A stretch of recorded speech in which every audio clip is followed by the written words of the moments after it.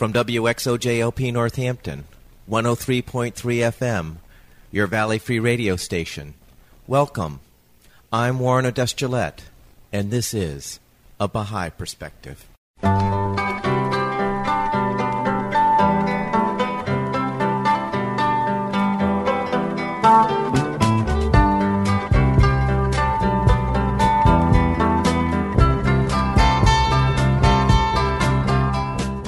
A Baha'i Perspective is a radio program presenting biographical interviews of people who have chosen the Baha'i faith as a way of life. Today, I'm playing a telephone interview with Joye Braun. Joye grew up, on and off, the Cheyenne River Sioux reservation. She was raised as a Baha'i and used her religious background to spread the teachings of unity and diversity among the Sioux people. She provides an interesting historical perspective on Native American history. To this day, she works to preserve the native Lakota ceremonies. I started the interview by asking Joye where she grew up and what was it like growing up there. I grew up on and off the Cheyenne River Sioux reservation. My parents were going to school at University of South Dakota down in Vermilion, and when my dad got his PhD, we moved to Missoula, Montana. I stayed there till I was about 15. And then I moved back to Eagle Butte, which is, again, on the Cheyenne River Sioux Reservation. And from here, I went to school for a couple of years, and I was a foreign exchange student to Japan. And then I came back, and I got my GED, and then I went to college when I was 17. So what was life like on the reservation? For a long time, we're known as the second poorest reservation or the second poorest county in the country. Right now, one of the counties here is known as the poorest county in the country. So it can be really hard, especially when there's not a lot of jobs. There's about 80% unemployment right now on this reservation. So yeah, it can be hard securing food, making sure there's heat for winter, making sure there's electricity, water, all those things. It can also be really good, too, because you're with your culture and you're with family, which is in relationships with other people, just because that's really strong, what we call tioshpai, or extended family. So you always have somebody around to help you. So you grew up with the traditional ways? Yeah, I did. I grew up very traditional. I didn't grow up learning anything about churches very much. I didn't grow up with a lot of different things. I mean, we always lived in houses, because some people believe that, well, if you're on the Sioux reservation, you live in teepees, and that's not true. But we live in houses. We have running water. We have electricity, those types of things. We have TV, radio, those types of things. I grew up in our culture, so I grew up going to powwows and going to sundances and those types of things, yeah. And why was it that you went to Japan? I went to Japan because the Lakota people are warrior society, and Japan was one of the countries that we were at war with in World War II, and there's a lot of my relatives that were in World War II. How I explained it to my uncles was that I wanted to go to one of the countries that we had been at war with, because Japan had also turned itself around from being war-torn to being really economically savvy. And I wanted to learn what they did so that I could try to bring some of that back to our reservation. And what were some of the lessons you learned that you brought back? There's a lot of power in unity. That if you have a vision that can be shared nationally, that power, that vision can be really strong, and that's what turned Japan around.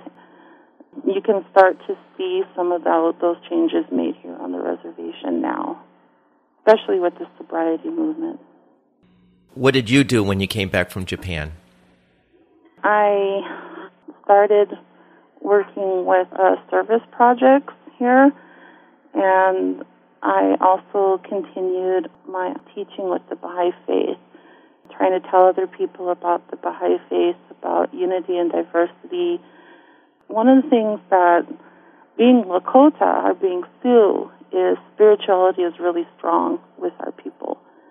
I learned a long time ago that being a Baha'i was uniting like all the religions. I learned that I didn't have to give up my traditional ways. I didn't have to turn away from going to sweat or going to Sundance or giving up those ceremonies, and I could still be a Baha'i. And that the message of unity was really strong. And again, that was one of the things that I had learned in Japan, is that vision of unity. That power of having a vision was really strong, and that's what helped bring them back.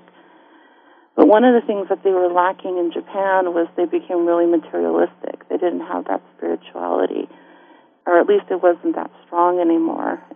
With the Lakota, that's always been really a central theme for us, is that sense of spirituality. So I worked really hard on teaching the Baha'i faith among my people. So, Joy, how was it that you became a Baha'i? What's your story? My mom's a Baha'i. She declared when I was about 8 years old, and my Aunt Jacqueline Left-Hand Bull had become a Baha'i, I think a few years before my mom declared. And she told my mom about the Baha'i faith. But I didn't just automatically declare, because one of the things about the Baha'i faith is independent investigation of the truth. My mom told me, you have to decide for yourself whatever you want to believe. And if you don't want to believe in anything, that's okay too. So when I was about 12, 13, 14 years old, I started going to different churches because I was really curious. Somebody had invited me to a Mormon church. I went to a Baptist church. I went to, different churches because I had never learned about Christianity. I didn't really understand why there were all these different churches and yet everybody believed in Christ. It just didn't make any sense to me. So I started reading a lot, and I started really going through things like the Bible. And there was this book called Thief in the Night by William Sears. And I read that book, and every single proof in that book that he put forth, I looked it up in the Bible. And then one day when I was 15, we were going to the Flathead Reservation because I was living in Montana at the time, and my mom and I were going up there. We were on our way back to Missoula, and I had this vision, or it wasn't really a vision because I didn't really see anything, but I heard something. I heard something tell me, it is time, and it said, it is time, it is time, it is time. It was 4 times that this said that, and the whole world went black around me. I told my mom, I said, there's something saying that it's time, and right at that moment, the person who was driving really fast, was going like 75 miles an hour on this little 2-lane road, and it was weaving back and forth, and it was one of those really curvy mountain roads. And we were driving on that, and I said, you have to slow down, you have to slow down, you have to slow down right now. And my mom told the driver, you better slow down because she knows these things. And just as he slowed down, there was this big semi-truck that swerved into our lane. And if he hadn't slowed down, we would have had a head-on collision. About 2 weeks later, I was down in this we had just moved back to South Dakota. I was down on the Pine Ridge Reservation in this little community called Wambalee. My mom had been invited down there by my Aunt Jacqueline to go to this Baha'i project down there called Amos Gibson Teaching Project. And I didn't know what was going on down there. I didn't know anything what was going on. But my mom asked me to drive, so I helped her drive down there, and we were sitting around. They had this feast, which is a spiritual feast that the Baha'is have. Every 19 days they have something called a feast, and there was this feast going on. There was the prayers and things going on. So I was sitting in that feast, sitting there listening to the prayers and everything. Then the whole world went black again, and that voice came back. It said, it is time, it is time, it is time. It came again, said that 4 times. And then, everything came back around me. So I turned to my Aunt Jacqueline and I said, I have to declare. I have to become a Baha'i. So you said that you came back from Japan with the lessons that you learned and then got involved, you said, in service projects to assist in your community? Yeah. Can you talk about those? One of the things that we did a lot of was children's classes and teaching values. What happened is there was, again, like a teaching project to, go tell people about the Baha'i faith and try to bring different things, different service, what we could do service-wise for our community. That particular project was called The Spirit of the Rose. That came about because that particular year, the Baha'i Friends in Iran had sent roses to the National Convention, which is where these Baha'is get together and they decide who's going to be on the National Spiritual Assembly. There's 9 people elected to the National Spiritual Assembly. Anyway, so the friends from Iran had sent these roses, and my friend and I, Brenda Eagle Chasing, were sitting in my house, and we didn't know this was going on when this was happening.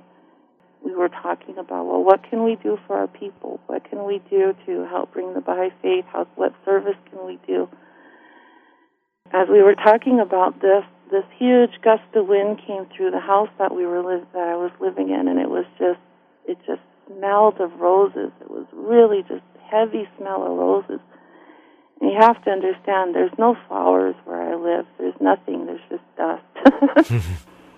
We were like, oh, okay, so that's going to be the name of this. This was the first project by an all Native American local spiritual assembly, or all Native American group that leads our community for our own people, the very first one in the nation. So some things that we decided to do, because at the time there was like a lot of trash around the reservation. So when people came to help with this project, one of the things we did is we picked up trash, which was a big help, because like I said, there was a lot of trash around. We also went and helped at Sundance down at Greengrass, which is where Arvo Looking Horse, or the Looking Horse family, keeps the pipe, the white buffalo calf pipe that was given to us by a messenger of God, our messenger of God, for our people thousands of years ago. She, and again, this is the only woman I've ever heard of that's a messenger. She brought us a pipe and teachings. Anyway, that pipe is kept down there. So we took people down there and we helped, and they cut wood and helped cut meat and helped serve people. So we did things like that too. And then we taught children's classes. We taught value classes for children, things like generosity, being kind, and whatnot for the kids in the different communities. So those are some of the things that we did. And this is when you were in South Dakota? Yes, this is when I was in South Dakota, when I was 17. And then what did you do after that? Then I went to college.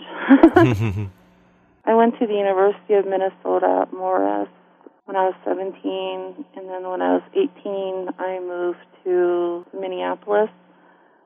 By 21, I was back to South Dakota. After I went back to South Dakota, I really got involved with learning more about arts and crafts, learning to bead and that sort of stuff. But I did a lot of beadwork and things.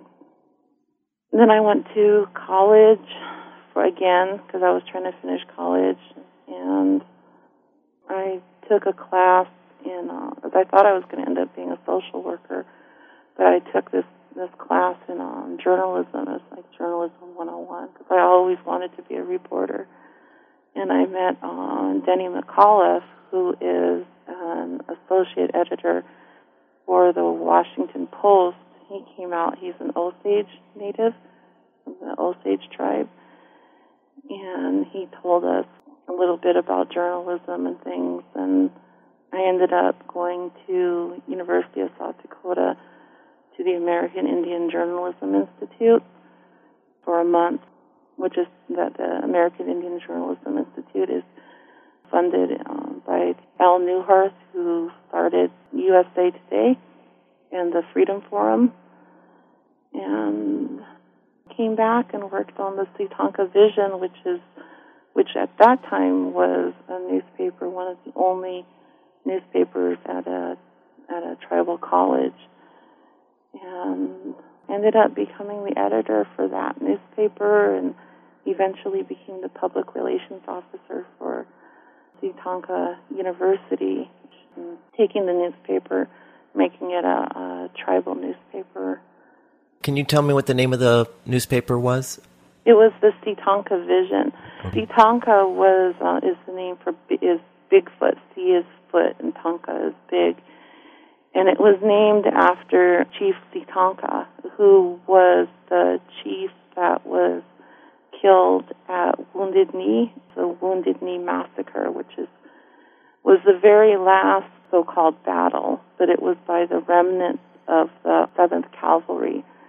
The 7th Cavalry was the one that was run by Custer, and our people had killed Custer at the Custer battlefield, what we call the Battle of the Greasy Grass, but the Americans call it Custer's battlefield. But Sitanka was the chief that ran from Sitting Bull's camp up on the Standing Rocks Reservation when Sitting Bull got killed. And then Sitanka took his band of people and traveled in winter in blizzard down to Wounded Knee. And when they got to Wounded Knee, the remnants of the 7th Cavalry were there, and they asked them to disarm, and they were taking everything away from them. They took rifles, what little rifles there was left. They said there was less than 10. They took knives. They took anything away from them, and then they ended up having a massacre there. Our college was named after him, so the name of the newspaper was the Sitanka Vision. And you said this newspaper transitioned from a college newspaper to a public distribution within the reservation? Yeah, it became the official newspaper of the tribe. And my condition for making it the tribal newspaper was freedom of information and freedom of speech and freedom of the press. And one of the things that people should understand is a lot of the freedoms like free speech, free press, those types of things are not always guaranteed on the reservation. We do have the American Indian Civil Rights Act from 1963, but that doesn't necessarily mean that it's implemented on every reservation. And certainly free press wasn't necessarily implemented on this reservation. The first reservation to really pass and implement free press was down in Oklahoma, the Cherokee Reservation. But my condition for making it the official newspaper of the tribe at that time was that there be free press. And what were the blocks to a free press prior to that? The tribe could shut you down if they didn't like what you were printing. There was, at that point, the Eagle Butte newspaper, which is a newspaper here. It's run by non-Native Americans, and they print local information, news from the school, happy birthday notices, things like that. But any real news, any hard-hitting news, any investigative news just is not done in that newspaper or in most newspapers on the reservation. But for me, it was essential that free press was implemented. So I went to the college's board and I said, if I'm going to do this, I want your backing. I want your backing for free press. Some of the people on the college board at that time were tribal councilmen, and they agreed to it. So when I did do the harder-hitting news, they couldn't say that they didn't back free press. And then the council couldn't shut us down. Did you still get resistance? Oh, yeah. I've had everything from being shot at to having people stop me in the street, cussing me out. There were bomb threats. Yeah, I've had all kinds of things happen to me. But that didn't stop me. You go, girl. I don't think so many people know about this American Indian civil rights legislation. Can you give us some background on that? The true start of the reservation era was when the Wounded Knee Massacre happened. We were already being put on reservations at the time, but when that happened, it was like, okay, well, there's just no point. We can't resist anymore. We can't run anymore. We weren't American citizens until 1924. American Indians did serve in World War I, but we weren't American citizens. In fact, American Indians have served in every single war and conflict that the United States has ever been in. But previous to 1924, we weren't American citizens. When we became American citizens in 1924, and we were on reservations, there was this thing called the IRA, form of government that the United States government wanted us to implement on the reservations. And the IRA form of government basically meant that we had to hold elections by ballot. We had to form constitutions that were approved by the Bureau of Indian Affairs. We still have agents on every known and federally recognized reservation. So we have a superintendent, BIA superintendent, Bureau of Indian Affairs superintendent. Everything that tribes do is monitored by the federal government. We all have a number with the certified Indian blood, and everything we do is monitored by the federal government, at least as far as our own governments are concerned. In those constitutions by the IRA form of government that the United States wanted us to have, freedoms weren't necessarily guaranteed. Certain freedoms weren't necessarily guaranteed.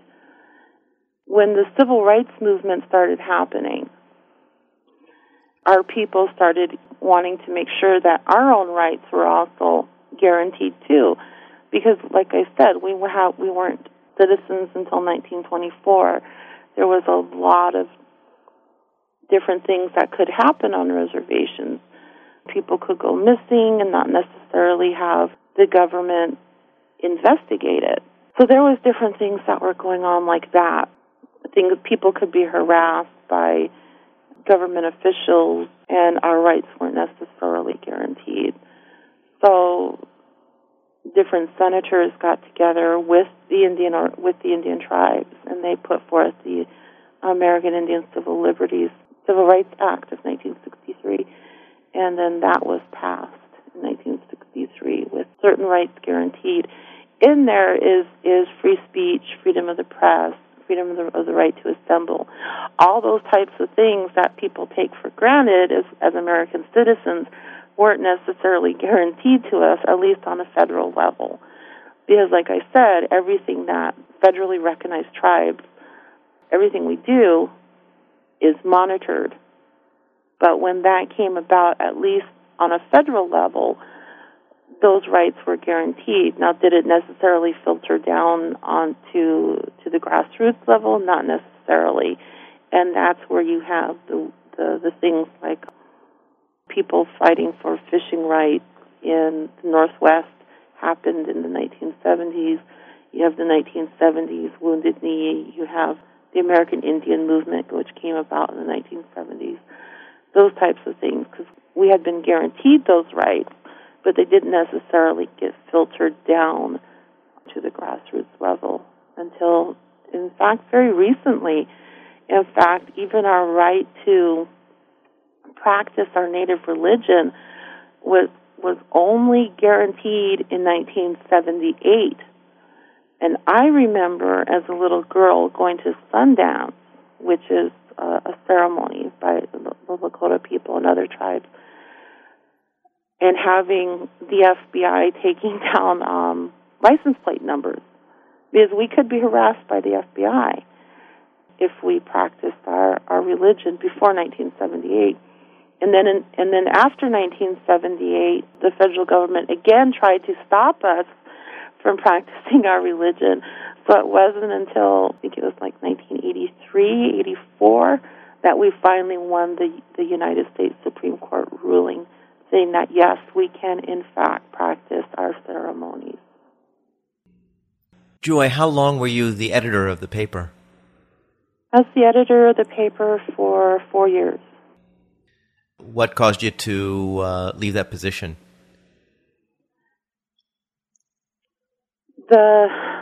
Tonka College was going bankrupt. We had purchased the Huron College in Huron, South Dakota, which is off of the reservation. We've gotten accreditation for the college. Then it's an accreditation program. We went through that accreditation process after we had purchased Huron University. The university ended up going bankrupt. For years, colleges would come onto the reservation and say, hey, we'll give you credit. You can use our accreditation process. You can use our accreditation to offer classes here with like some of the tribal colleges. Use our accreditation, but let us count your Indian students so we can get monies from the federal government. And when we tried to do that, the federal government stopped our funding, and so we went bankrupt. Why did the federal government stop it? It's racism, pure and simple. What year was this? This was in 2004. And what was the so-called reason for blocking it? They said that there wasn't enough Indian students in Huron, and we couldn't use our Indian student population on the Eagle Butte campus when other colleges, such as Northwest College in Aberdeen, did the same thing. And when it was getting winter and I had to make sure that there was heat for me and my family, I couldn't go without an income.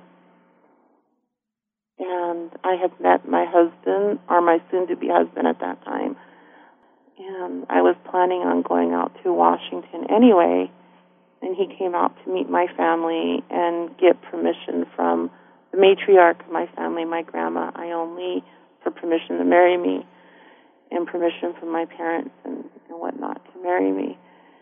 Both traditionally, that's the correct thing to do. Also, as a Baha'i faith, you have to get permission from your parents to get married for family unity. Mm-hmm. But also traditionally, that from a Native perspective, it's traditional to do that. So he wanted to come out and get permission. So he moved us out there and to make sure that we were all taken care of. And then what did you do when you got out there? My husband and I started Braun Lawn, which was a lawn maintenance company in Tacoma, Washington. And we did that for a while until my husband got hurt. Then I ended up going back to work for a call center, and then I got a job in Bothell, Washington with AT&T, and I ended up going up there. And that's where you are right now? No, I'm in Eagle Butte, South Dakota. I got really sick. I have rheumatoid arthritis. I have diabetes. I had a stroke. And when I got really sick, my husband and I decided, after my work disability ran out, we decided to come back to the reservation. And so that's what we did. And so my husband's working right now, but I'm not. I can't talk for 8 hours on the phones anymore. Uh-huh. Right. I really enjoyed my job. I know that for some people, as I worked in customer service, and some people think, oh my gosh, you worked in customer service, that must have been so hard. Actually, it wasn't. There was just a couple customers that were a little difficult, but most of the time I was able to help people. I really enjoyed it because I love visiting with people from all over the country, and that part of it was really fun. And being able to help people was really fun. But I can't talk on the phones for 8 hours. I can't type as fast as is needed for customer service. I can't sit up for 8 hours anymore. It's just too difficult. I tried working with the wheelchair. I tried doing everything, and it was just, I just couldn't do it anymore. I kept trying to go back, and I just couldn't do it. I think sometimes God has plans for you, and as much as you try to avoid those, you end up exactly where you're supposed to be. I get to go to ceremonies, and I get to go to powwows, and I get to be re-immersed in my culture, which for me is very spiritual healing. And I'm disabled right now, so my body doesn't work all the time, and I get sick really easy from the medicines I'm on. But I have to still fill that up another way, so I can do that spiritually. I can do that with culturally. I can do that with relationships with other people. I can do, with friendships and family. And that can carry you even when you're incapacitated or can't do as much as you want to physically. But I can still be wheeled out to, like, Sundance. Tomorrow I'm going to Sundance. And we're taking the wheelchair with me, and we're taking all of our camping gear. And my daughter, who's 16, she's going to come and help me. And I can still sit out there, and I can still support those that are going to go through the Sundance. I'm doing the things that I can do. And in the winter, I can get ready for things like giveaways, and I can get ready for things like the ceremonies. I can fix the camping gear. And, it may take me a little while, but I can still do it. Yeah, I'm doing what I want to do. I'm doing good. Doing good that way. Joy, have you seen progress in the Indian people's lives in the past, I guess it would be 30 years? Yeah, I have. And in what way? A while ago, I was driving around in the car, and there's this radio station called KLND, and it's run by it's run on the Standing Rock Reservation, which is just north of us. There was a powwow on the radio, and there was an announcer on the powwow. And he said, 30 years ago, it was, in order for us to be okay to be Indian, we had to drink, and then we came to powwow, drinking meaning alcohol. And now we don't have to drink. We can just come to the powwow and enjoy ourselves. There's been a big movement towards sobriety. When people were put on the reservations, the roles for people changed. The Lakota people, traditionally, very long time ago, were very equal in our roles for men and women. That equality was really strong with the Lakota people for men and women. A lot of people think that the Lakota people or the Sioux people were patriarchal, but we weren't. We were matriarchal. And we're still matriarchal. We're still a matriarchal society. But the roles changed, and so the men didn't have things for them to do. They wanted to make us farmers, and the land out here is not conducive to farming necessarily. So people changed to be ranchers, but the only way you could be a rancher was if you were a cowboy. Well, Indians versus cowboys, that doesn't work out too good. And women went to work for the Bureau of Indian Affairs, or they went to work for the tribe, but there wasn't a whole lot of other work out there, and, to bring in money and whatnot, which was needed.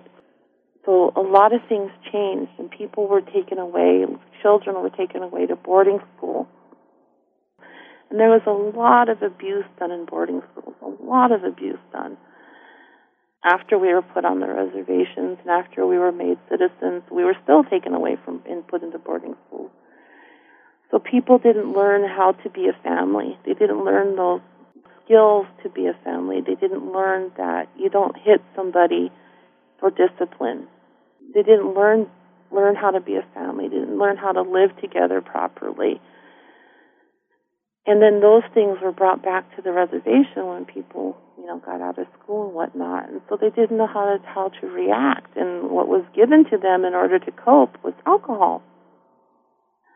So there was a lot of drinking. And In the last 30 years or so, the sobriety movement has been really strong. What people say, walking on the red road, walking that straight path. That sobriety movement has been moving forward a lot stronger. My husband and I came back from camping last night, and we were talking about the family that came down for the day, husband and wife, and they had all their children out there, and it was so good to just see a family out having fun with no alcohol, with people just having fun and teasing each other and that sort of thing. And that was really good to see. You wouldn't have seen that even 15, 20 years ago. But there's a lot more of that. There's some more jobs than there were. There's a new hospital going in that should be open in a couple months. For a long time, we had to deal with this broken-down hospital that we're dealing with here. Well, yeah, there's changes. There's definite changes that are happening. So now my next question, Joy, is what would you like to see happen in the next 30 years?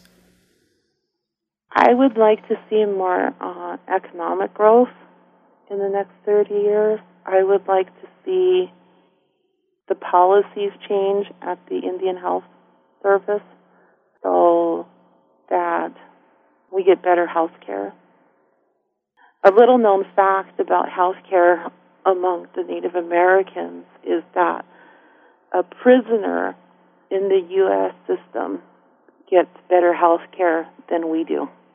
In fact, almost twice as much is spent on health care for a prisoner than a Native American person here in the United States. And I know that some people get upset and say, oh, they have treaties and they just get free health care and they think that we get free monies and all this stuff, and that's just not true. And some people say, oh, well, they have casinos and they get all this big checks. Only about 5% of the tribes in the United States have casinos that provide any kind of income. And of those 5% that provide any kind of income, only the top 1% give out big checks. My tribe doesn't even have a casino yet. They're talking about having one. Now, as a Baha'i, I don't believe in gambling at all, and I believe that it's a Band-Aid, and I believe it can be an addiction. So, obviously I don't go to casinos, and I don't believe in any of that kind of stuff. To me, it's just a waste of money. But I know that there's some people out there that talk about that. I don't get a free check from the government. My husband works, and he works hard. He's an Aleut, so his family's originally from the Aleutian chain, from Unga Island, which isn't inhabited anymore. But he grew up in Silicon, near Tacoma, Washington. But yeah, I would like to see the health care change for the better. It would be nice if the age for our men, the median age for our men to not die would be higher than 45. Our men, the median age for death is between 45 and 50. For women, it's between 50 and 55.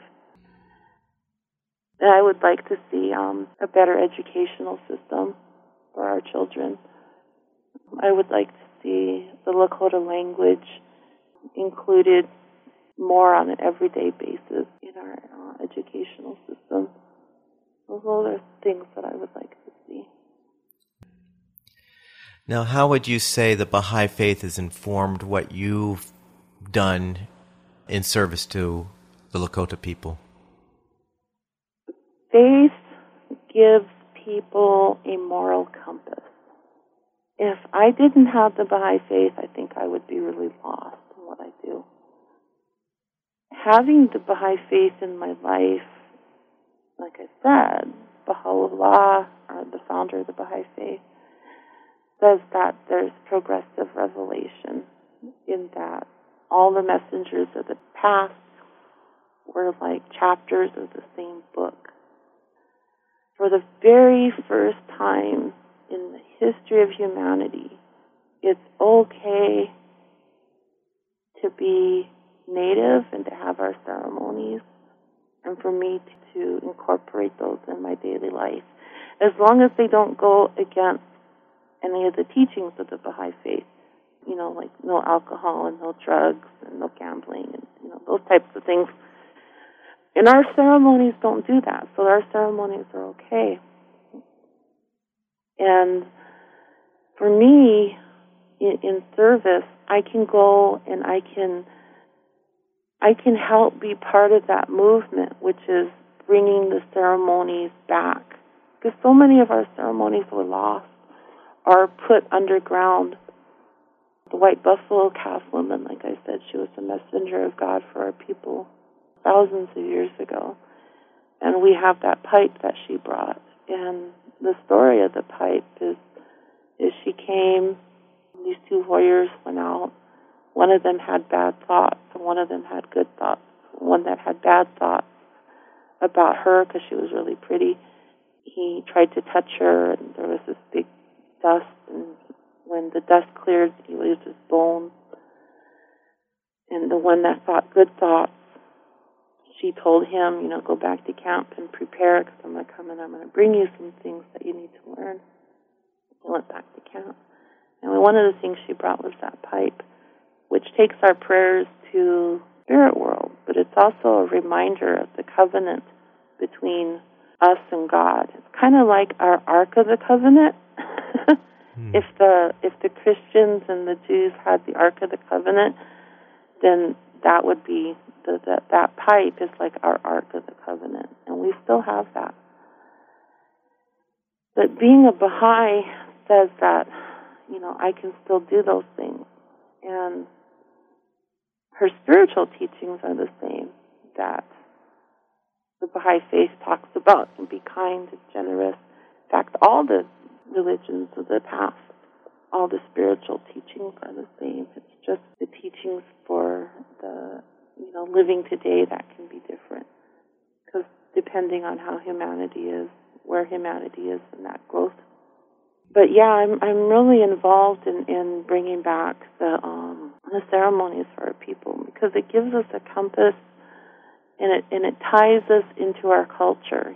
Being a Native American is more than just going to powwows. It's more than just fancy dancing or jingle dress dancing. It's more than that. And a lot of people think that all they do is go to powwows or they go to the casino. Well, no, we don't. Like I said, my tribe doesn't even have a casino, but it's more than just going to powwow. There's traditions that are there. There's teachings about how to be that can be learned from those ceremonies that tie us together culturally. So as I'm involved in these things, it helps to renew our culture. And that's really important, because diversity, we talk about unity, and in order for there to be true unity in the human world, around the entire globe, there has to be diversity. There has to be. In order for unity to even exist, diversity is a requirement for that. It's an absolute requirement for that. And so as I'm doing these different things, and I'm going to the ceremonies, like the Becoming of a Woman ceremony, or going to Sundance, like I'm going tomorrow, or going to the Sweat Lodge or Inipi, or doing those types of things, then I'm helping to keep my culture alive. And I introduce those ceremonies to like my daughter. So I'm passing those on to her and to her friends that come out from other parts of the world. I pass those things on to them too. So I'm trying to do my part to provide that diversity, to keep that, so that someday there will be true unity in the world, and that my culture will stay alive despite everything that's happened to us, despite the forced assimilation, despite the economic hardships, despite the racism that we still go through today. Those are the things that I try to do. Well, Joy, I want to thank you so much for telling your story. welcome. Midako Yeoyasmi are all my relations. I hope you enjoyed that interview with Joye Braun, a Baha'i of the Lakota people who uses her Baha'i principles to help preserve the Lakota ceremonies. For a copy of this and other interviews, you can go to the website www.abahaiperspective.com. For information specifically on the Baha'i faith, you can go to the website www.baha'i.org, or you can call the toll-free number 1-800-22-UNITE. I hope you'll join me next time on A Baha'i Perspective.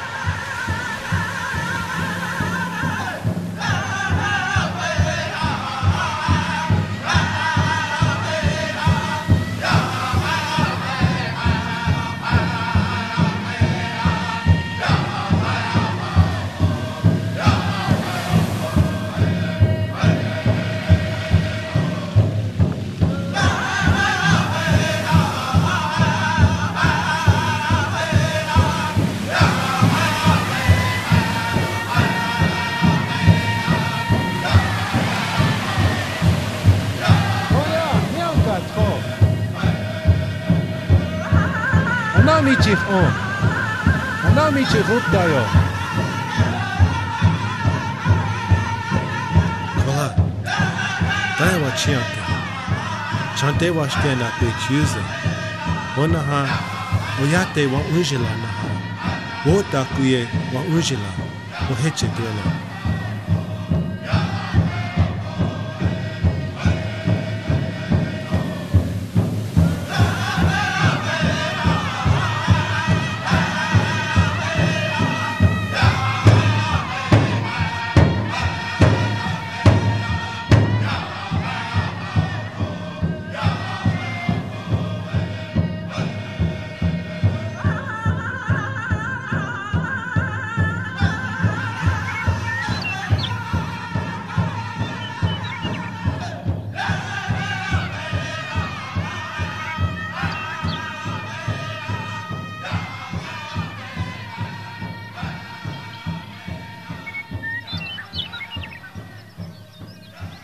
This is WXOJLP Northampton, 103.3 FM, your Valley Free Radio station, streaming at www.valleyfreeradio.org.